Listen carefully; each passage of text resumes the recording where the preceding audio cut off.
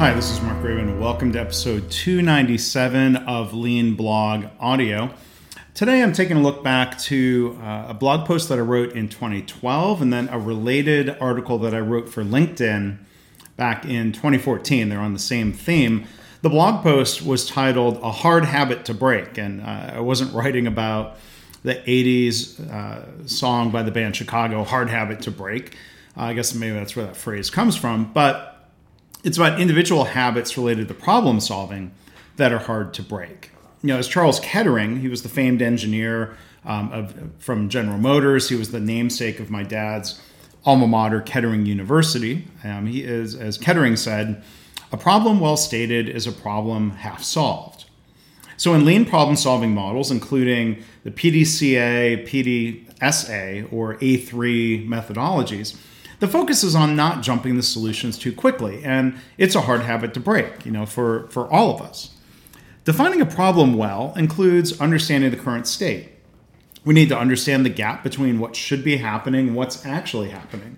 We then work to understand the root cause of the problem or causes.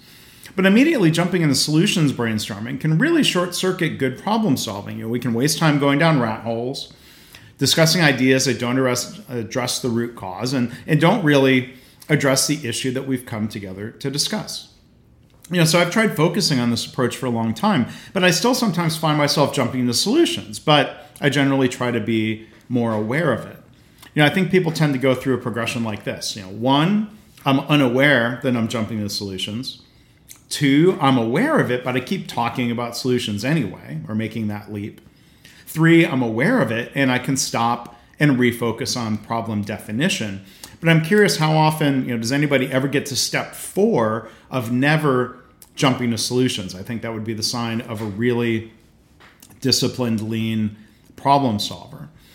So then in 2014, my LinkedIn article was titled Jumping to Solutions, A Hard Habit to Break. And, I think got some additional thoughts here.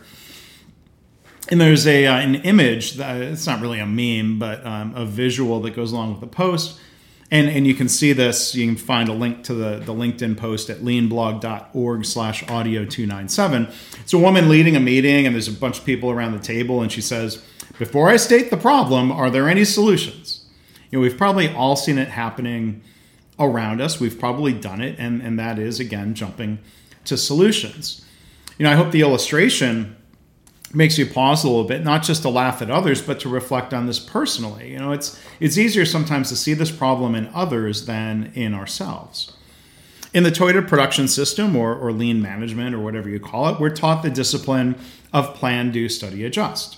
Part of this discipline is not jumping to solutions. A key aspect of this is making sure we properly understand the problem statement before we even start brainstorming or throwing solutions around.